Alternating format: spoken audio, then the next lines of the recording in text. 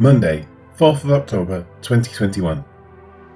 Now, when he had spoken these things, while they watched, he was taken up, and a cloud received him out of their sight. Acts 1, verse 9. With his instruction and commission to his apostles stated in the previous words, Luke next says, now when he had spoken these things. Luke makes a point of repeating that Jesus had spoken the words of the previous verses. 1:4. Remain in Jerusalem and wait for the promise of the Father. 1:5. You shall be baptized with the Holy Spirit. 1:6. Questioned by the apostles concerning the restoration of the kingdom to Israel. 1:7. It is not for you to know the times and the seasons reserved by the Father. 1:8. You shall receive power and you shall be witnesses to me. The Holy Spirit, the promise of the Father, would be given. Despite this, with the giving of the Spirit, we do not have a direct connection to all of the infinite knowledge of God. Certain things are withheld at the Father's prerogative. However, the Holy Spirit will endow the Lord's people with everything needed to accomplish His purposes, with the main point being to witness to the person of Jesus Christ.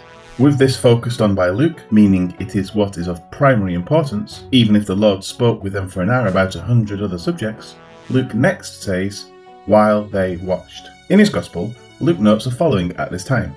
And he led them out as far as Bethany, and he lifted up his hands and blessed them. Now it came to pass, while he blessed them, that he was parted from them and carried up into heaven.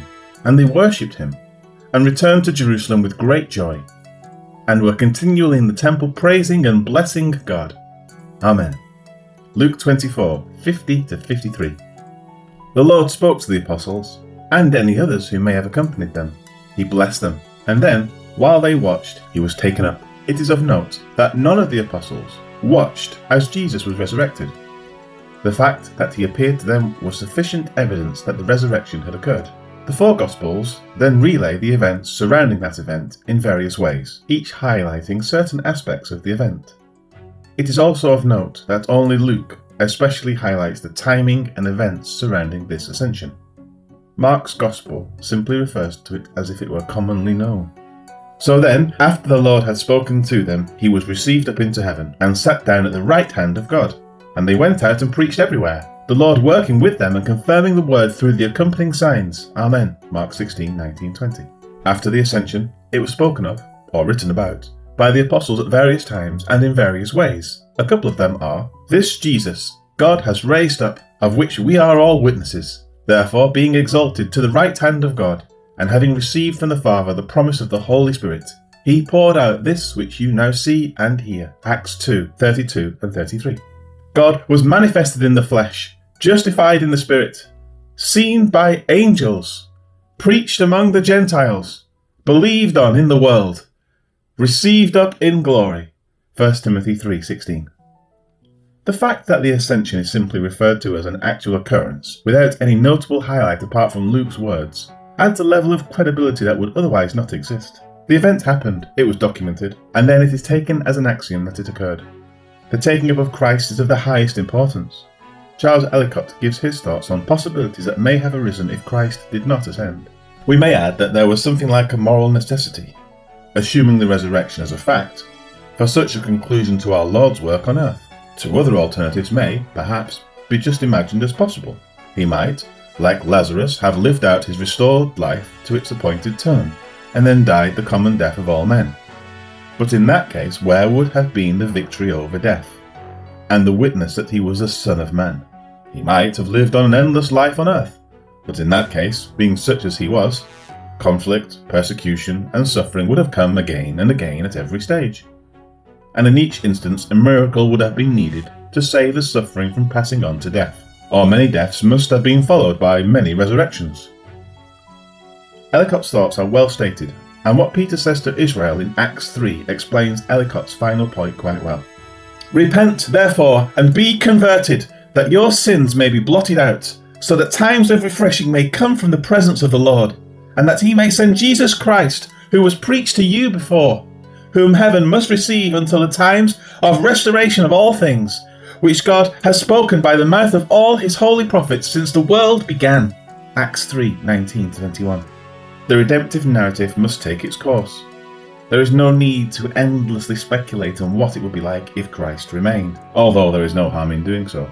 God saw the ascension as an integral part of what is necessary for his plans to come about, and so Christ was taken up.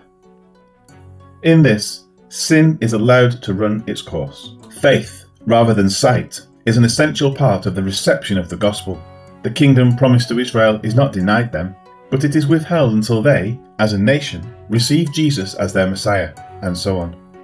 But importantly, Christ gave a personal reason for his going away. Nevertheless, I tell you the truth, it is to your advantage that I go away.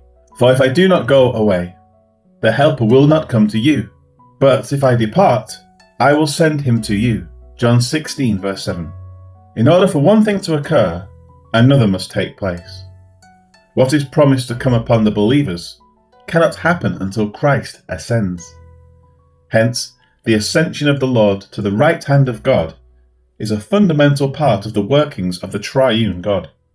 While the Holy Spirit is accomplishing his role at this time, Christ is in heaven, performing his many roles before the Father: mediation, advocacy, and so on. With these things considered, the verse finishes with, "And a cloud received him out of their sight." The symbolism goes back to the Old Testament, where the Lord is repeatedly said to dwell in a cloud, or even to be taken up in a cloud. Then the cloud covered the tabernacle of meeting, and the glory of the Lord filled the tabernacle. And Moses was not able to enter the tabernacle of meeting, because the cloud rested above it, and the glory of the Lord filled the tabernacle. Whenever the cloud was taken up from above the tabernacle, the children of Israel would go onward in all their journeys.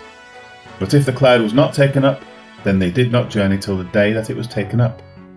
For the cloud of the Lord was above the tabernacle by day, and fire was over it by night, in the sight of all the house of Israel, throughout all their journeys. Exodus 40, 34-38. The Lord reigns. Let the earth rejoice. Let the multitude of isles be glad. Clouds and darkness surround him. Righteousness and justice are the foundation of his throne. Psalm 97, verse 1 and 2. The ascension of Christ was bodily, and it was visible. At some point he was taken into the clouds, and he was no longer seen by those who beheld this. But it was another confirmation to them that Jesus is, in fact, the Lord, Jehovah, incarnate. As noted earlier, Paul said to Timothy that he was received up in glory. Life application. The Lord's words to the apostles before he was taken up were his final instructions of what was to be known and also accomplished by them. The same instructions applied to Paul as applied to those who stood watching. And from there, the same message is now carried on by those who have their testimony. There is one Lord and one gospel that is to be carried to the world. There is one church in which this is to occur, despite the countless denominations that divide that church. The content of Acts, the epistles that are set forth after Acts, and the 7 letters to the 7 churches in Revelation confirm this. The Lord ascended, and during the time until he returns, we have a commission to perform. Let us be about the Lord's business, conveying this message that cannot be believed until it is first conveyed. How then shall they call on him in whom they have not believed? And how shall they believe in him of whom they have not heard? And how shall they hear without a preacher? And how shall they preach unless they are sent? Romans 10:14-15. Heavenly Father, thank you for the surety we possess in Christ. We have the written testimony of who he is and what he did. The eyewitnesses who recorded those things provide us with the certainty we need to live by faith and not by sight.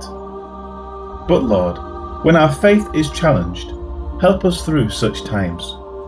Help us in our weakness and be with us as we wait for the glory to come. Hallelujah and Amen.